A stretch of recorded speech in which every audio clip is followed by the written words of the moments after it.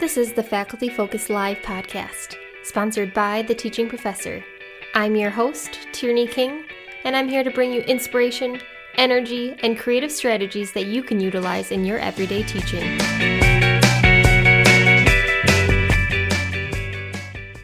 It's a new year, which means you may have created a long list of goals. Maybe you've created a vision board, or maybe you're spending time to just reflect on the past year and the upcoming year. No matter your plans, I hope you take a few minutes to listen to this episode and learn to find peace when setting goals, learn to find gratitude in your daily life, and learn to find moments to extend kindness and generosity to those around you. In this episode, we'll cover snippets from the Wellbeing Elixir course presented by Sina Haynes and Stuart Haynes on how gratitude is associated with numerous mental and physical benefits, how extending generosity to others has been shown to lower blood pressure, increase self-esteem and self-worth, and enhance optimism. And lastly, we'll cover goal setting and how both success and failure are part of the journey. It's important to set goals, but to also know that having goals does not guarantee success, and that's okay. Gratitude is associated with many mental and physical benefits. It helps boost our feel-good hormones like releasing neurochemicals, serotonin, and oxytocin. Our immune system can be strengthened. Grateful people are less likely to get sick and heal faster. And it serves as an inner reservoir of strength and an antidote to fear or worry. And we are more resilient to stress. It has been associated with better sleep quality and with our cardiovascular health. So as you see, gratitude is a therapeutic superpower, and cultivating an attitude of gratitude indeed has many health benefits. Additionally, our relationships are often strengthened as we are more freely able to express ourselves and our appreciation for others. When we feel gratitude, we feel more loved, cared for, and feel less lonely or isolated. Having an attitude of gratitude also helps us see the positive things in life. It can help thwart those negative ruminations that play over and over in our heads. When employees feel gratitude, they seem more committed to an organization and to their colleagues. It can boost employee well-being and reduce sick days. A thank you from a supervisor gives people a strong sense of self-worth, which leads to an increase in motivation and productivity. Gratitude recipients are more trusting and helpful. Saying thanks at work makes people feel happier, and hearing thanks makes them happier and more productive. As a faculty member, it can be so easy to get caught up in the negativity spiral. When faculty complain or students are challenging for points on an exam, they're not engaged in the classroom, the volume of daily emails to answer are just time-consuming, and you've fallen behind on your deadlines, having to work nights and weekends just to get caught up. But if I can pause and notice how fortunate I am to be in a position that affords me great flexibility, an environment that stimulates creativity and fosters innovation, and allows me the freedom to approach my duties and tasks with independence, to help train future pharmacists who can improve the health of our patients' lives, then I am focusing my attention on developing a more grateful thinking and on eliminating ungrateful thoughts. I have the choice to feel gratitude. So how can you develop a gratitude practice? It can be a simple or structured process depending on your preference. Here are a few options to consider. You might like to adopt a gratitude journal, with or without the use of guided prompts to reflect and respond to. Maybe you would like to send letters or postcards to show your gratitude to others. This could be a colleague, a friend, or family member. You might like to have a best possible self diary, a narrative practice that has been shown to lead to more optimism. Maybe keeping a gratitude jar of pennies to help address more negative thinking, to identify barriers in our wants and our goals, and then maybe consider taking that money to donate to a charity or a worthy cause. And finally, A loving kindness meditative practice can be considered to send positive vibes to others in the world and to help show compassion. The literature shows that a once-a-week gratitude practice can lead to happiness and contentment, as typically a higher frequency may be harder to stay committed to doing.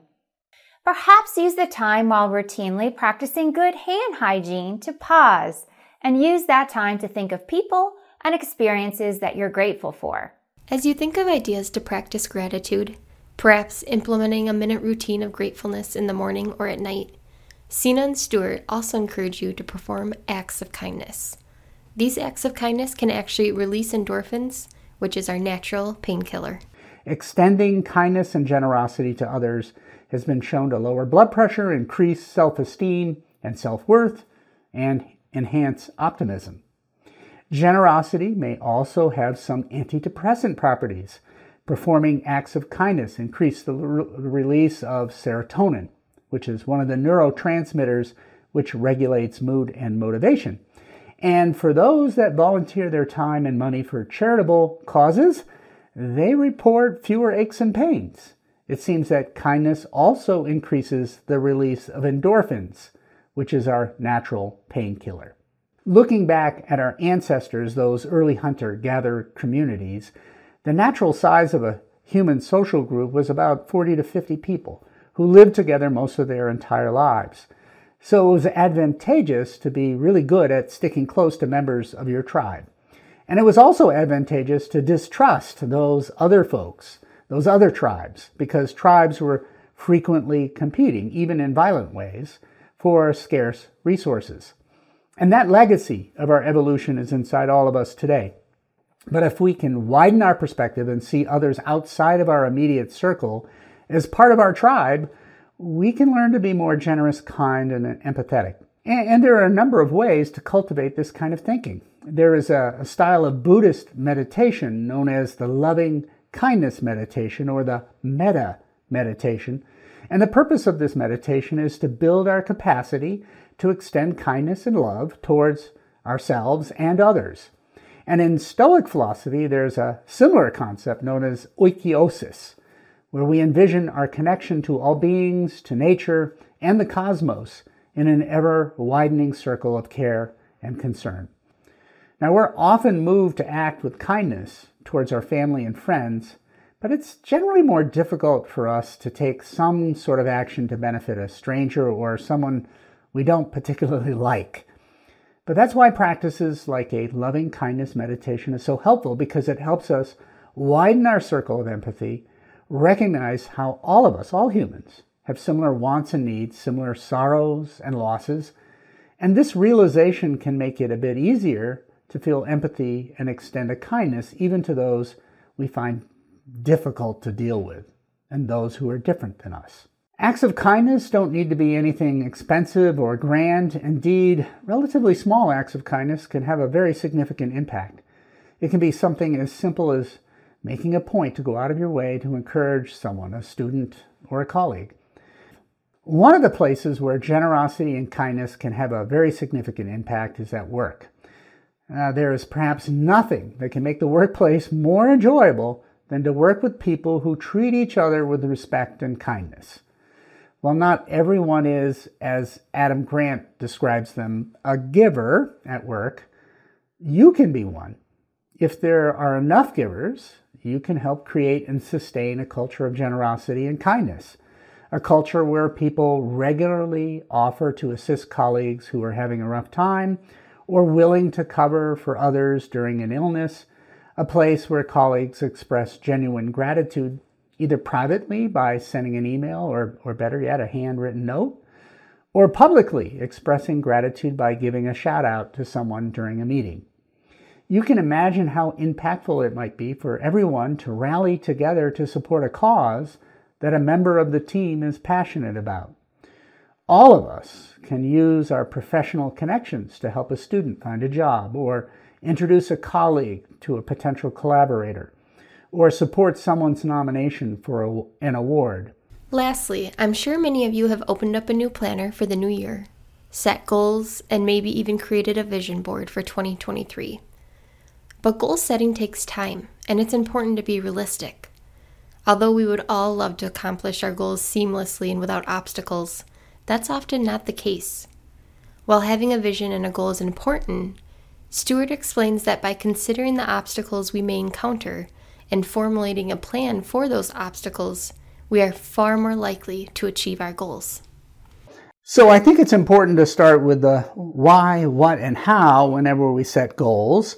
There are a few different ways to articulate goals. One of the most popular is to write SMART goals, which stands for specific, that's the S, M for measurable, A stands for achievable or attainable, R stands for relevant, and T stands for time-bound, meaning that one must consider the amount of time it would take to achieve the goal.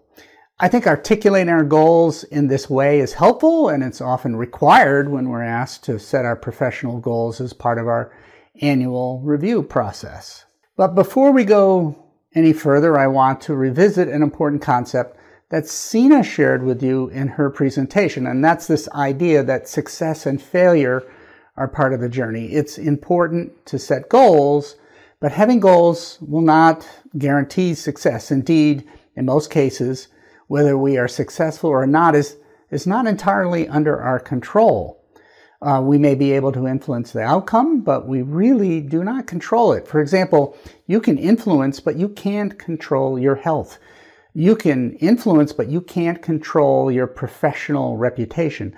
You can influence whether or not you get into a car accident, but you can't control it. So you and you alone control your judgments, your impulses, and your desires. And these all originate from your mind. The ancient Greek Stoic philosophers rightly point out that ultimately our bodies, our material possessions, and our worldly success are out of our control. And much of our suffering, our disappointments in life, are due to this misclassification, thinking that we can or should be able to control all of these outcomes because of our efforts or the events in our lives. But we can't control those things. We can only control our minds, our thoughts, not the world around us. Like a captain sailing a boat, it is essential that we remain focused and prepared for whatever might happen. Like a captain, we need to determine what is worthwhile in terms of the destination and develop a plan how to get there. But we can't control the weather, and we can't control how much wind will be available to fuel our journey. We must focus on the process and give it our best effort, and then be at peace with whatever happens during our journey. So goals are important, but they may lead to certain pitfalls in our thinking that actually demotivate us and reduces the likelihood that we will achieve the outcomes we truly desire. And nearly always, the outcomes that we truly desire is a sense of autonomy, mastery, and control, a sense of purpose, and ultimately happiness. So we have to be careful. Goals can be an impediment to our happiness if we are not careful. And as I said, high-achieving people like faculty have no shortage of goals. So there are a few pitfalls that I think we need to explore to ensure that goals are serving you well. These pitfalls include if only then thinking, goals that are too focused on the outcome, too big or difficult to achieve, or too rigid. And let's take a closer look at each of these. So the first pitfall is the notion that our happiness is contingent on achieving the goal. If only I get promoted, then I'll be happy with my job. If only the paper gets accepted, then I'll be a success. If only I win Teacher of the Year, if only I get hired as the department chair. The problem with this kind of thinking are twofold. First, if we are fortunate enough to achieve the goal, we don't experience the kind of elation or happiness that we envision. In fact, research has repeatedly shown that we adapt very quickly to this new normal. The good feelings are often very fleeting, and more often than not, achieving the goal feels anticlimactic. About an hour after the graduation ceremony, most students feel let down, wondering what's next. Yes, when you first learn about the promotion, you're going to feel great, but the next day, it's back to the grindstone. And this prompts us to set yet another goal, which we toil away at, believing that if only we achieve this new goal, then I'm going to feel happy and successful then. So we quickly adapt. This is called hedonic adaptation, and we all experience it. So goal attainment doesn't lead to happiness, just like acquiring material possessions doesn't lead to happiness. Now there's a second reason why this form of thinking is so harmful. What happens if you don't achieve the goal? If your happiness is contingent on achieving the goal, then there really is no way to be happy. You can only be happy if you get promoted. You can only be happy if you win the award. Remember, a goal is merely a tool to set a direction and increase motivation. Your happiness, your sense of purpose, your autonomy, and your ability to do good things in this world is not contingent on achieving a goal. So the second pitfall is becoming too focused on the outcome or the goal. In doing so, we often lose sight of the reason why the goal was important to us in the first place. The goal becomes the substitute for the core value. And I want to give you a concrete example of a goal that gets substituted for the core value, and one that I really struggle with my students, and I think I was certainly guilty of it when I was a student, and that's the goal of getting a good grade, getting an A in a class. But is that really the goal? Is the purpose of taking a class to earn a good grade, or is it to learn? To become well educated, to use what we learn to better our lives, to produce things that better the lives of others? But unfortunately, when we get really focused on the goal and we lose sight of the intent and purpose, our motivations get misplaced. And this happens to all of us in many aspects of our lives. Is the purpose really to get your paper published? Is that really the goal? The underlying why? In addition, when we focus too much on the goal, we often don't plan very well. We don't consider the process, the how. And the process is critical to achieving the goal. If we don't consider the potential obstacles and how to manage those, we're less likely to succeed. If we're not clear about the steps that are needed and necessary to make the plan happen, it's obviously not going to be achieved. Now, there's a saying that a goal without a plan is just a wish. And there's a helpful mnemonic called WHOOP, which stands for W for wish, O for outcome, O for obstacle, and P for plan. And there's empirical data demonstrating the benefits of this approach. While having a vision and a goal is important, by considering the obstacles and formulating a plan, we are far more likely to achieve the goal. So the WHOOP process has been studied in a number of circumstances, including people who want to lose weight and students who want to earn a better grade. Those who consider the obstacles and have concrete plans were far more likely to succeed. Now, it's important not to just think about the external factors that may hinder your ability to achieve the goal, but also to consider, perhaps more importantly, those internal obstacles within you that may get you off track. Things like a propensity to get distracted, a fear of failure, automatic negative thoughts when things don't go as planned.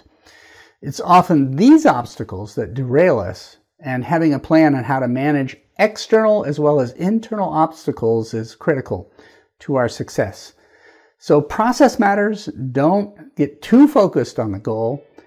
Do the work, and the goal will usually take care of itself. Whether you're driving to work or you just need a 15-minute think session, we hope the Faculty Focus Live podcast will inspire your teaching and offer ideas that you can integrate into your own course. For more information on the resources included in this episode, please check out the links provided in the episode description.